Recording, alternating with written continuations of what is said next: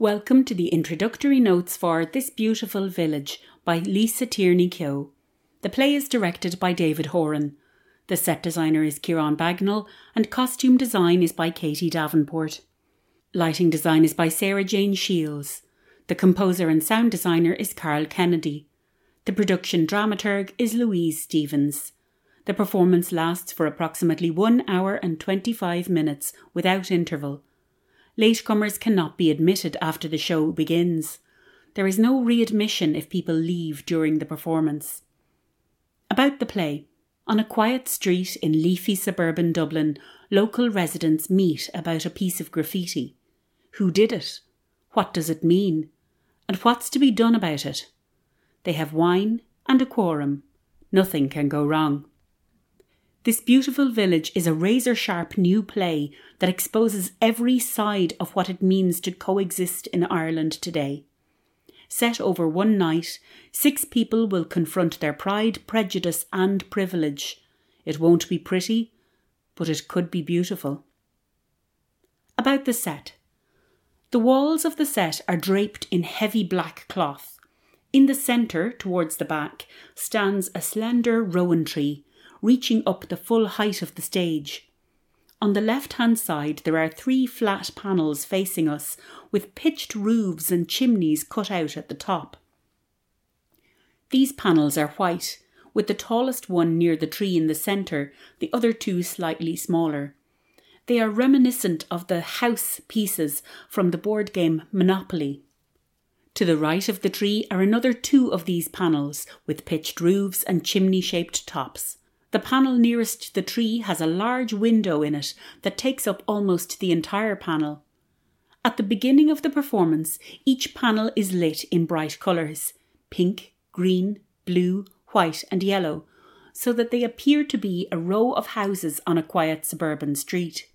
For the rest of the evening, they form the walls of a large sitting room in one of the houses, Liz's house, where all the walls are plain white. The entire floor is covered with a deep pile grey carpet. In the centre is a glass coffee table in a metal frame. A large hardback book of photography sits on the coffee table. To the left is a grey corner sofa with mustard yellow throw cushions facing into the centre of the space. A small side table is tucked in at the far end. To the right of the coffee table is a long upholstered bench seat, also in mustard yellow. On the far right, standing against one of the panelled walls, is a sideboard. Perched upon it is a lamp, with 6 wine glasses and 3 bottles of red wine next to it. There is a small limestone statue, a stylised carving of a face. At the other end of the sideboard is a record player and a stack of records. Over on the left-hand side of the space, standing against the panel nearest us, is a set of shelves. A vase, a small globe and an ornate bowl, each in coloured glass, sit on the top, beside another lamp with a dark green shade. The shelves are filled with books, novels and history books, with some anthropology titles mixed in. There are several small artworks, statuettes and ornamental pieces in Roman and Eastern styles. On a glass stand is a small, delicate porcelain artwork with rosy pink ridges and leaves, and a small white pearl at one end. On another shelf is a photograph of Liz with her arm around a woman, both of them smiling broadly. There are some small, succulent plants in pots as well. A wooden chair, in 1950s style, with black leather upholstered seat, is placed next to these shelves, sort of stuck in the corner. Stood against the middle panel on this side is a half-moon table with a rubber plant. At the panel furthest back, near the tree, is a standing lamp with a pale pink shade. Its legs appear to be made from an antique camera tripod. There are gaps in between each of these panels, which the characters use to head into different rooms or just to come and go out of the house. Behind the panels, and in the furthest corners to the left and right at the front, are a set of street lamps giving off an orange sodium glow. The lamps at the front are just slightly above head height, while the ones at the back are almost as high as they would be in real life. There are more street lamps hanging over the stairs on either side of the auditorium. The lighting in this production is bright to begin with the lamps in the room becoming brighter as the evening presses on into night and the light outside the room dims. About the characters and costumes. Liz, played by Ruth Bradley, is in her 30s. She has blonde hair, brown at the roots, pulled back and up into a high ponytail. She is fresh-faced, a peaches and cream complexion, and wears little makeup. Liz wears an oversized mustard yellow jumper over a pair of black cotton dungarees turned up at the ankles with black plimsolls and grey ankle socks. She has a grey vest underneath.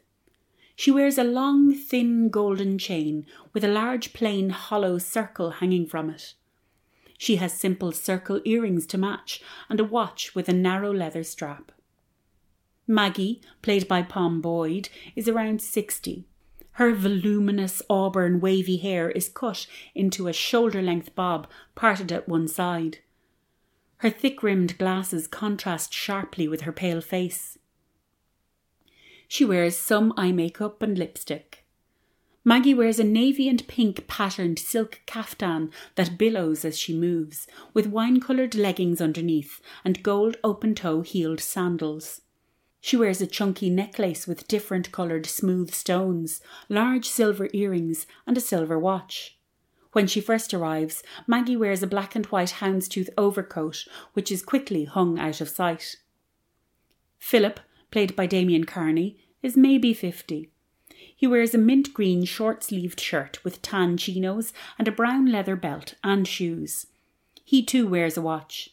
His fair hair is frizzy and unkempt and flecked with grey, and though he is fair-skinned, his face is often flushed, bright red. He speaks with a country accent where everyone else has a slightly South Dublin drawl. Paul, played by Aidan McCardle, is also about 50. He dresses much as he might have for several decades now. Paul wears a black jacket. Underneath this is a trim grey t-shirt with a black waistcoat, black jeans and dark leather ankle boots. He has a chunky metal watch. He wears his grey curly hair long on top, heavy with hair product and tucked behind his ears. He arrives with a cotton tote bag with the words, "The Stinging Fly, New Writers, New Writing" on it, tucked under his arm. He often smokes an electric cigarette. Dara, played by Michael Ford Fitzgerald, is younger than the others, maybe in his early 30s. He has dark brown hair, cut short and neat, with stubble on his chin and a fine-lined moustache. He wears a loose cotton navy jacket with a tan t-shirt underneath, green ankle grazer chinos turned up at the bottom, and navy Tom's shoes. The sleeves of his jacket are rolled up too, revealing a red Fitbit on his left wrist. Grace, played by Bethan Mary James, is also in her early 30s. She is dark-skinned, with black, tightly curled afro hair cut short at the back and held back from her face by a patterned silk scarf in orange, teal and white. Grace wears a white and brown striped t-shirt and high-waisted pale blue three-quarter-length jeans. She wears patterned socks with her blush pink runners. She has a small brown leather handbag slung across her chest, hanging by her waist. On her wrist is a white leather watch. That concludes the introductory notes for This Beautiful Village. They were prepared by Brídni Rugan, who, along with Maureen Hart, will be audio describing the performance. Audio description for this and many other productions is provided by Arts and Disability Ireland with support from the Arts Council. For updates about audio described and captioned performances, text Access Arts to 51444 or head to www.adiarts.ie for more information. Thank you. Gurav Mahagov.